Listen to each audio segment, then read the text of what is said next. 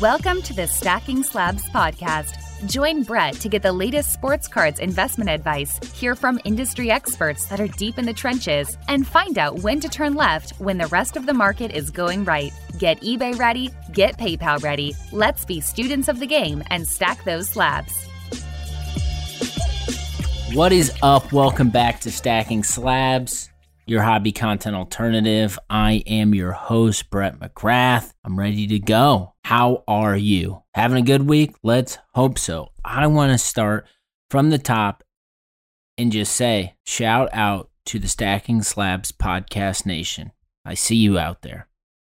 I hear you out there. I don't often get caught up in the numbers and the downloads and the shares and all this stuff. I kind of just keep doing it. It's my ritual every week. I've got a sports card content project that I passionately pour my energy into because I love sports cards. I love creating content. I love connecting with the community.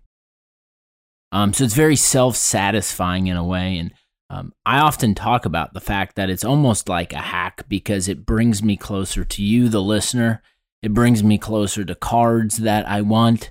So it's a magnet in a way. And the benefit of it is that individuals like you listening right now enjoy the content, support the content. You tell a damn friend about the content. And I just want to say thank you because the numbers, the shares, all the metrics any marketer would look at around Stacking Slabs are continuing to climb. And I love that. It makes me feel good. It makes me feel like some of what I'm saying is resonating with a segment of the hobby. So I do appreciate that. I view this very much like a DIY project. This is self-funded. Everything comes directly from me. And I do it because of everything I just said.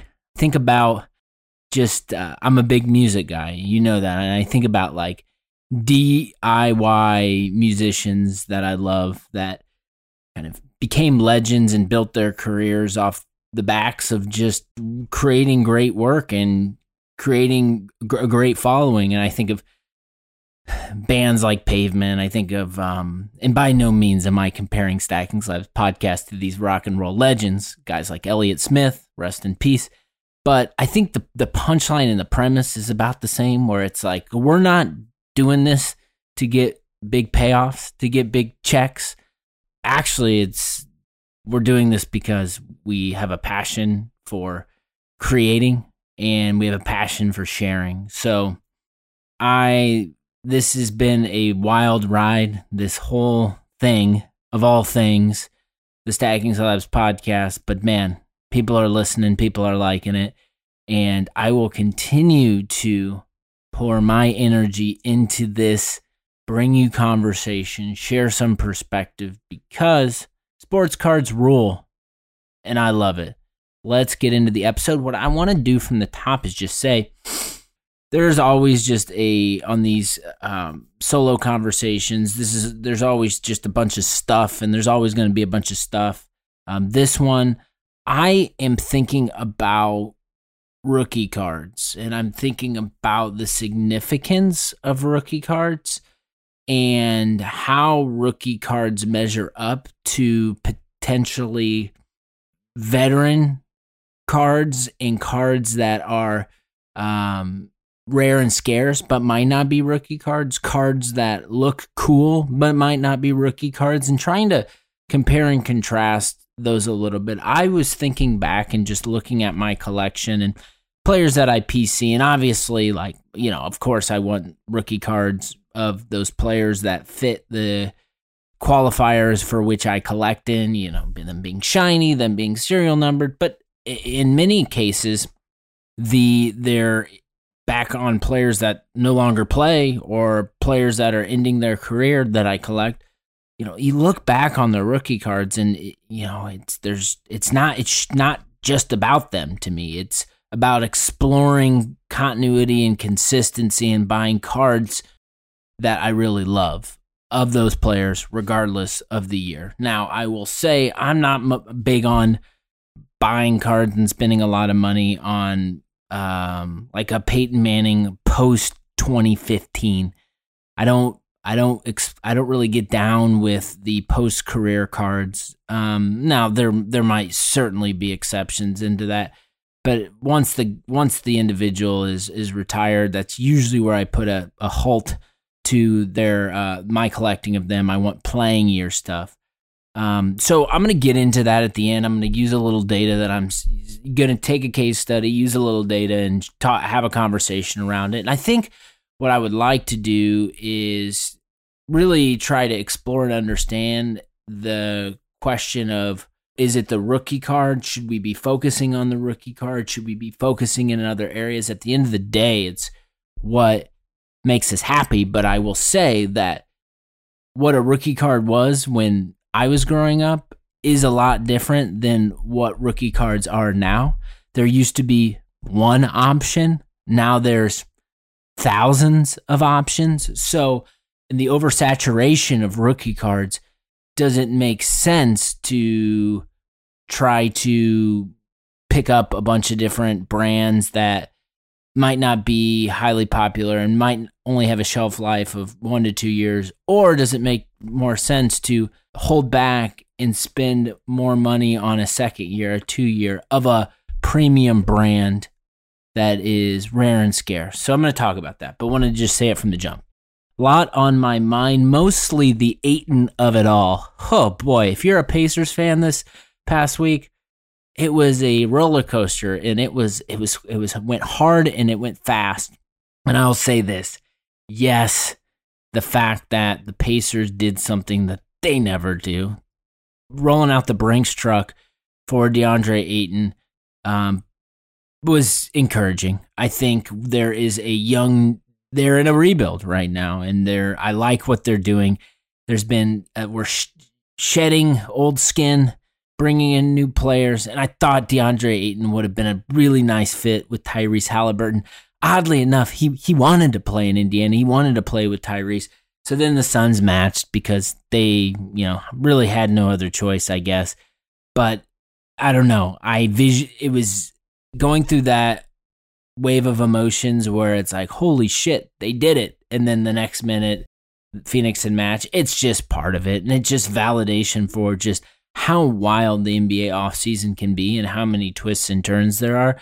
So I think, I wish we had DeAndre Ayton, and yeah, you might have considered that an overpay.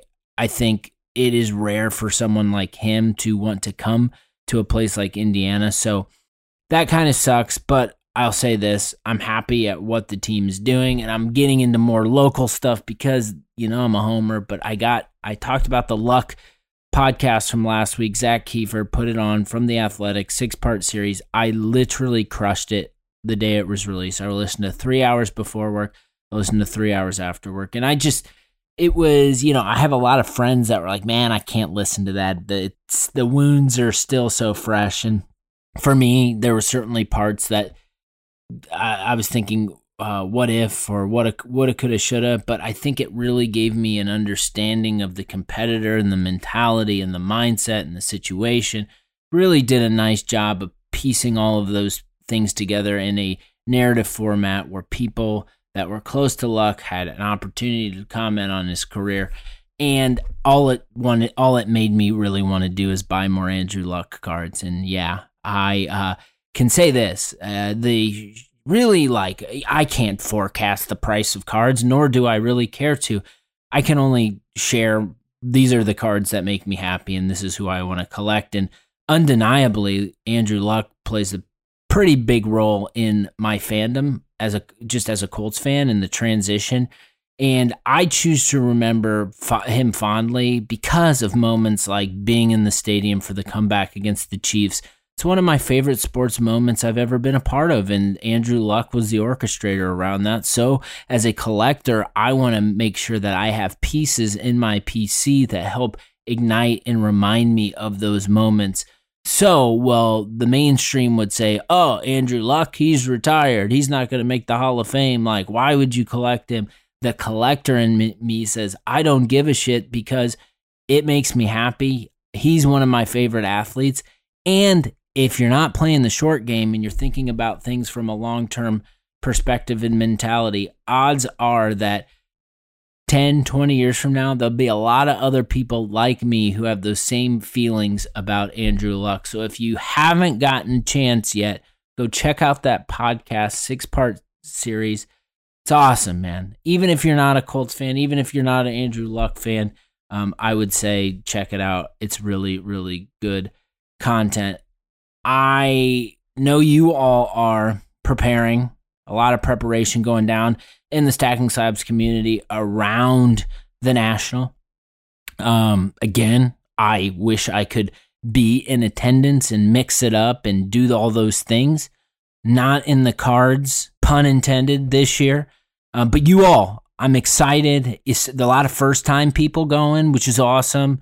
I think there is no better way to get really freaking excited about the time you spent outside of your normal life than to go hit a National. I'm excited to follow along on Instagram and through all the other channels. Yeah, I can't. It's coming around the corner, and I know while I'm not going to be there, I'm going to always try to bring guests and information to you that will help people that are going. So I've got a guest lined up for this week. More on that soon. Dallas Card Show happened this past week. Again, like if you can't hit the National, Dallas is a really nice one to go to. I hit the Dallas show last year, and I honestly, since I can't hit the National, I'm going to look at my calendar, but really like to hit Dallas again at some point. It's really easy for me to get to, and it's a hell of a show. So I know there were some people that I know that were out in the mix, and yeah, I'd love if you were at the show. I'd love feedback. Like, what are things that you're seeing? What are things that you're hearing? I thought it was cool. I had some followers reach out to me regarding cards that they were seeing and trying to connect me and hook me up with certain individuals. That's the best. Thank you for that. Appreciate the mindfulness around reaching out to me, especially when you see a card that I might like. So that's awesome. I guess that the macro, a lot of what I heard was going down in Dallas was modern quarterback mania. There was cases upon cases upon cases upon cases of your Zach Wilsons, of your Trevor Lawrences, of your Mac Jones, Trey Lance, Justin Fields. What? Justin Herbert? What? Andy Dalton? I almost said Andy Dalton. Man, Joe Burrow. Excuse me, Bengals fans, Who Dey Nation out there. Man, even going to a Super Bowl, Andy Dalton, it felt like Andy Dalton was parked in Cincinnati for like 5 years too long. No disrespect, but man, I can't, the red rifle, the red rocket, whatever you call him in Cincy. Who Dey think they're going to beat them Bengals? Joe Burrow, excuse me, what? Everywhere. People are trying to move those pieces now. It's happening. Man, I'll tell you this. So I spent 1 year buying into the storm, and I spent another year selling into the storm, and selling into the storm's a little better, okay? So I offloaded all my Kyler pieces this time last year, and I look at my case and my cards, and there's some pieces in there that I would not have now that I love if it wasn't for selling into this. So I know there's an attachment. People like to gamble a little bit. People like to cheer for a guy on Sunday. You do you. Buy the cards you want, but know that there is a lot of movement happening right now, and you don't want to get stuck with a quarterback that isn't living up to it. Trust me, I have been there. I just comment too from the top, man. I'm excited. While I can't go to the National, I've got an event Labor Day weekend planned. I will be heading to Chicago, not for sports cards, but for All Elite Wrestling, baby. All Out is back in Chicago. Yes, I'm double or nothing.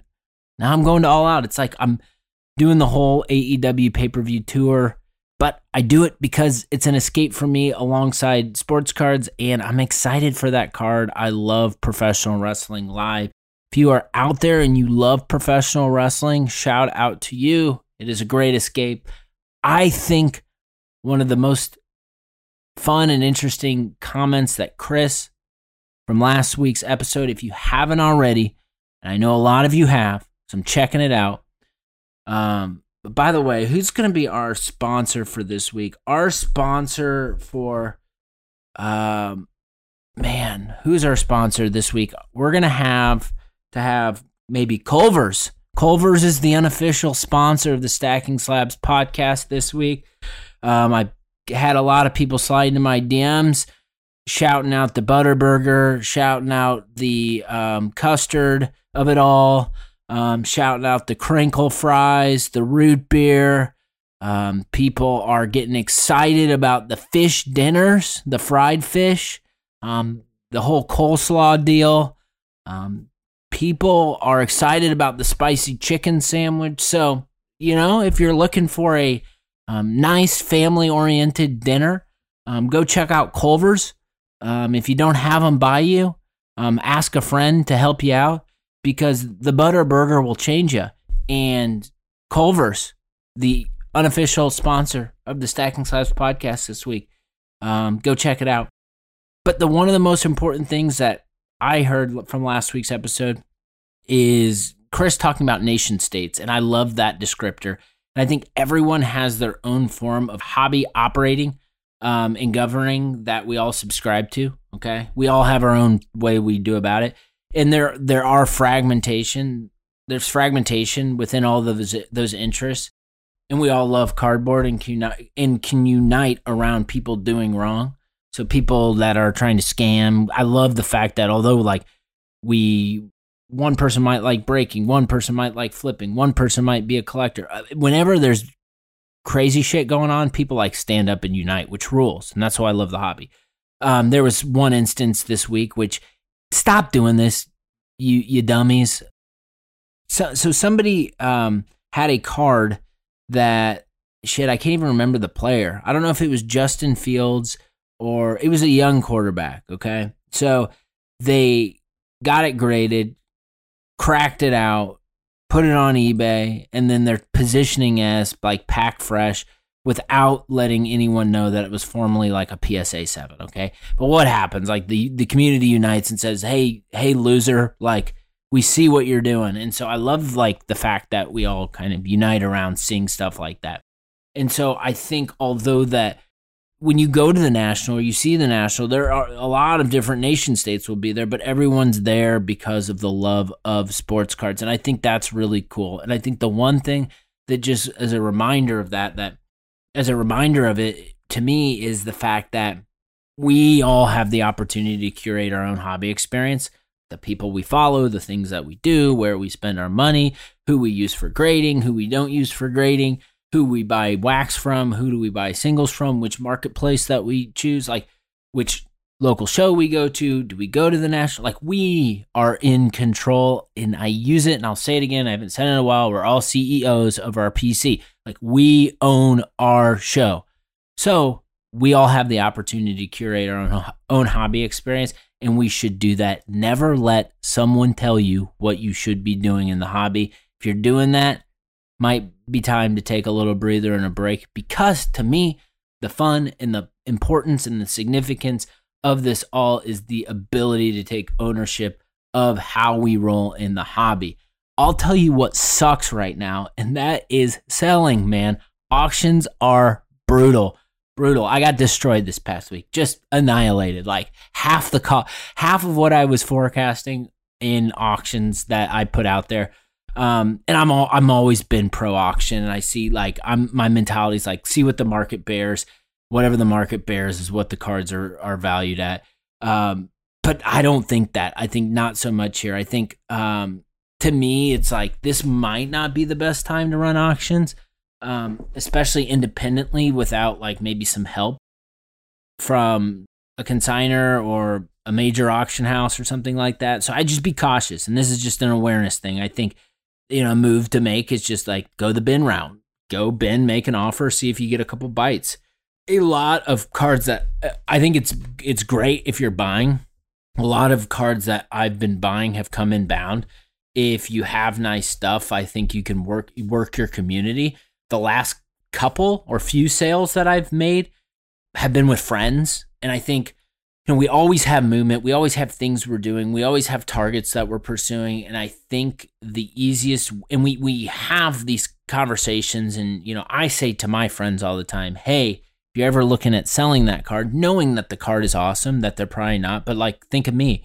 Those things, like when someone says that to me, those stick into my brain and they don't leave, because it's nice to know that if you need $500, a couple $1,000 because there's something that you want to do, it's nice to know that like you don't have to go through the process of putting it up for auction, waiting to get the money in your account. That whole thing takes a while, right? Speed kills, baby. Speed freaking kills.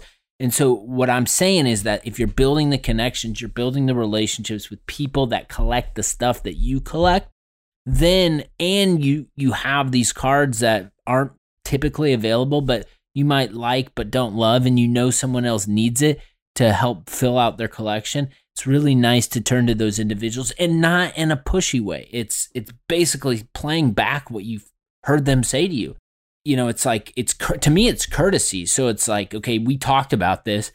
This is actually available. Like, and if you're a collector who's not much of a seller, like most of the time, like getting rid of this stuff is not easy nor fun. It's a lot easier when it's going into a PC of someone who's not going to turn around and flip it. So I think that's really something that like I've been doing, especially after getting absolutely crushed in some of these auctions, is if you need a raise and you need to make some funds, you probably aren't going to want to sell cards, but it's the nature of it. So go turn to the people that collect the same stuff and you have relationships with, and just ask. I think the no fees of it all, getting the money instantly into the account, all those things are really good. One thing that's killing me right now, and I just can't understand, and I'm literally too, I don't understand it so much that I'm not willing to like go read like the white papers or the sheets and everything. It just doesn't make any sense to me, is the fact that like when I buy a card on eBay, a graded card, and I don't know if there's a monetary threshold or what, but like, $900,000 card, dude, like, why is it getting sent to PSA? Okay, so I get the raw grading authenticity portion. I have stacks and stacks of these eBay little folder things because I buy a lot of raw cards that are, $300 to $600 range. So, I'll wait a little bit for the someone to go through and make sure the card's legit. Okay, I get it.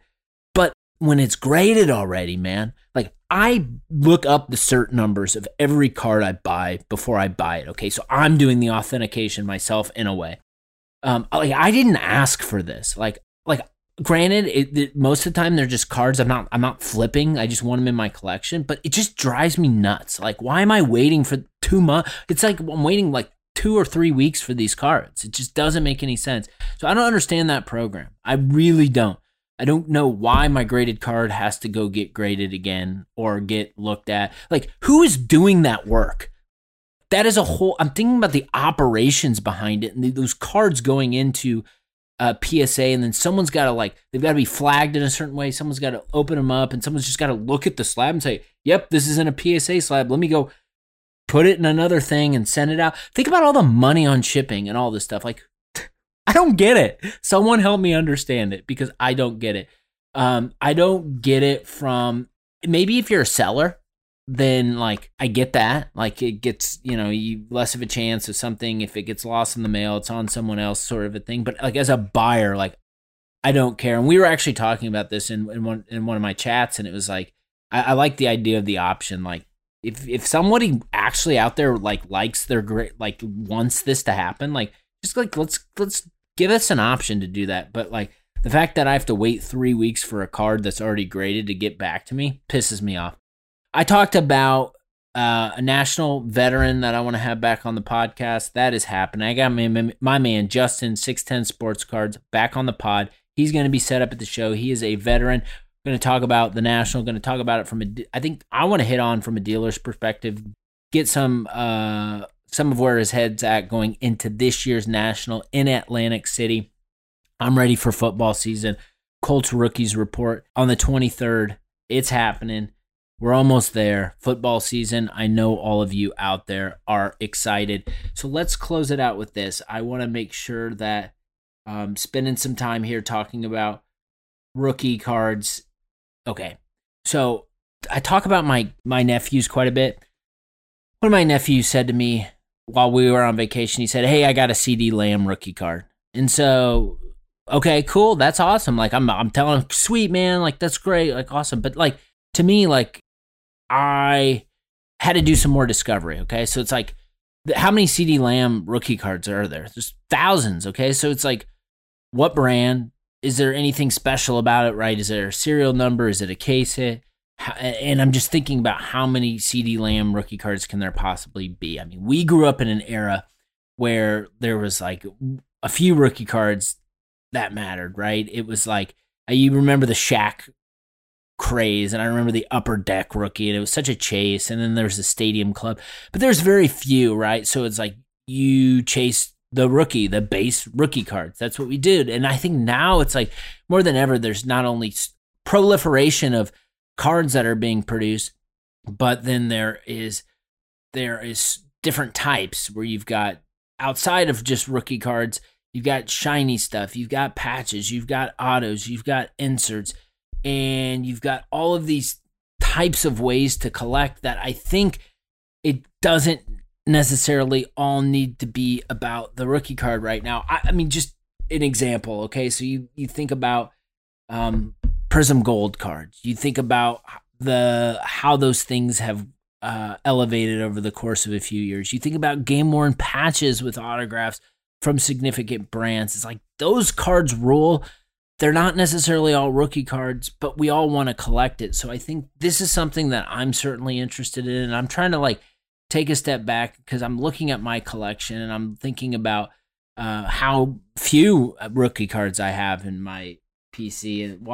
And for me, the rookie of it all is a lot less significant to me than the aesthetics and the scarcity. So I wanted to take an example, and I, went to Card Ladder, and I tried to like think about this for a second. I was like, okay, who is someone within Card Ladder who's got a cards or an index with cards that have a lot of different rookies, or enough rookies that to be tracked, and then taking like a segment which is shiny stuff. And so I compared and contrast Brady rookies over the last couple of years, the rookie cards, what they're doing, and then shiny stuff and what they're doing.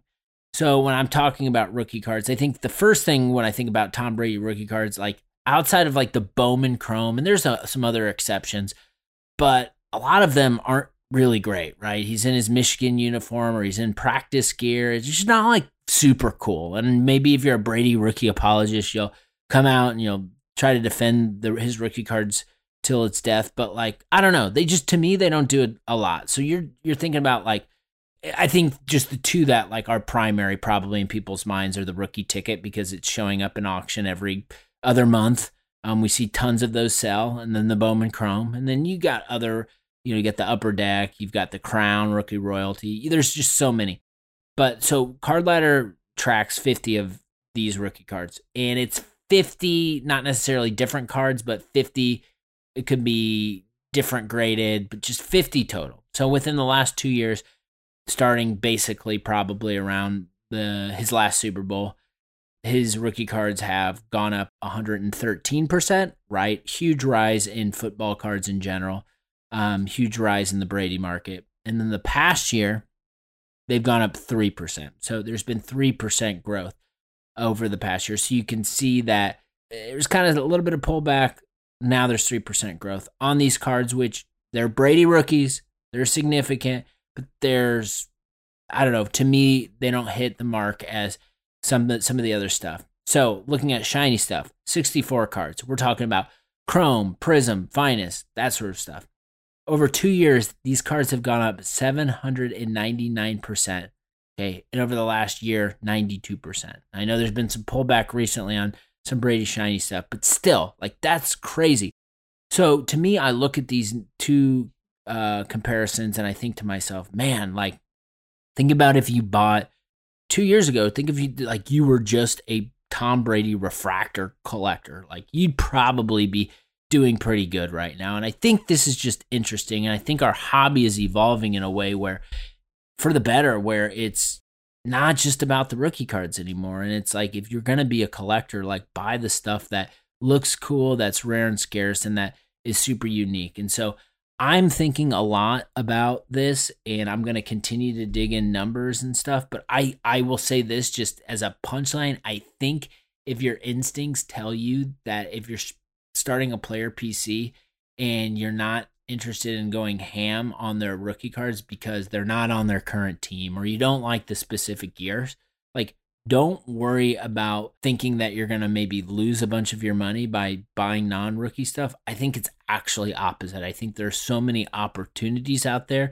in some of the vet stuff, and really what matters is the brand of card, the significance now or the future significance, along with some of the scarcity. Hopefully you like what I'm doing over here.